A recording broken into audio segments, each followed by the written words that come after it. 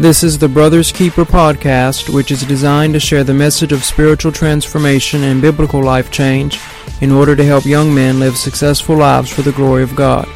This is Daniel White IV, son of Daniel White III. Daniel White III is the president of Gospel Light Society and the National Association to Save Young Black Men. He is also the Essence National best-selling author of Letters to Young Black Men. Now here's your host, Daniel White III. Even more letters to young black men. Letter 11. Be authentic. Dear young black man, the people of your generation have come up with a term that embodies what this letter is all about. Keeping it 100. Which is synonymous with what we used to call keeping it real. A real person, a person who is keeping it 100, is someone who is authentic. The word means not false or copied, genuine, real, representing one's true nature or beliefs, not a phony. Authenticity has a lot to do with honesty and transparency, which we talked about in a previous letter. But while honesty has to do with being truthful with your tongue, authenticity has to do with being truthful also with your life. The world is full of people who are trying to be like someone else. They curb and contort their lives, their personalities, and their passions in order to fit a mold that they have determined to fit. This lack of authenticity runs through big decisions like career choices and educational pursuits, to seemingly little things like the way we dress or the cars we drive. This lack of authenticity also causes us to hide our flaws and shortcomings and other parts of our lives that we think others may not approve of or accept. But this kind of living is living a lie.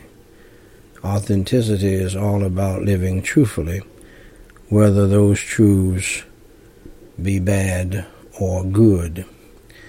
If it is a bad truth about your life, that is a sin, then you must confess and repent of it and strive to do the right thing. But don't lie about it.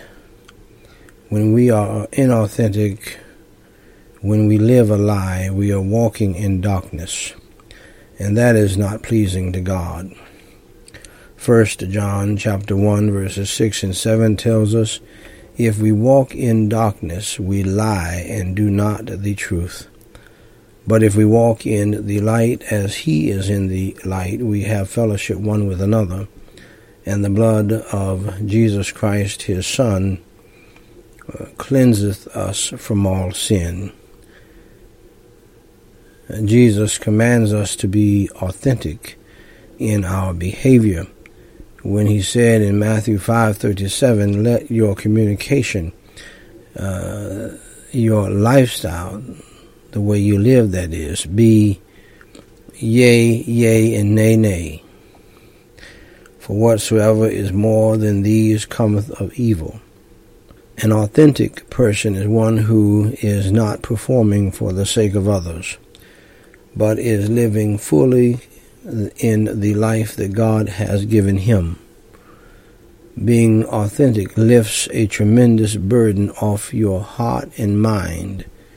If you have confessed your sins and are striving to do right, you can live freely, knowing that the only person you have to please is God, the audience of one.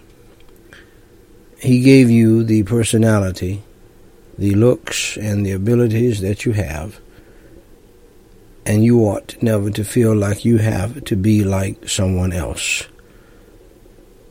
Be authentic. Keep it 100. Daniel White III. Power Thoughts, PTs. C.S. Lewis said, "There are no real personalities apart from God. Until you have given up yourself to Him, you will not have a real self. Christ will indeed give you a real personality, your real new self, which is Christ's, and also yours, and yours just because it is His. Will not come as long as you are looking for it. It will come when you are looking for Him." Brene Brown said, "Authenticity is a collection of choices that we have to make every day. It's about the choice to show up and be real, the choice to be honest, the choice to let our true selves be seen."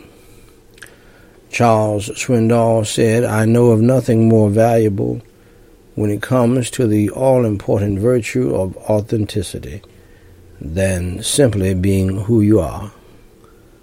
Albert Camus said, "Above all, in order to be, never try to seem."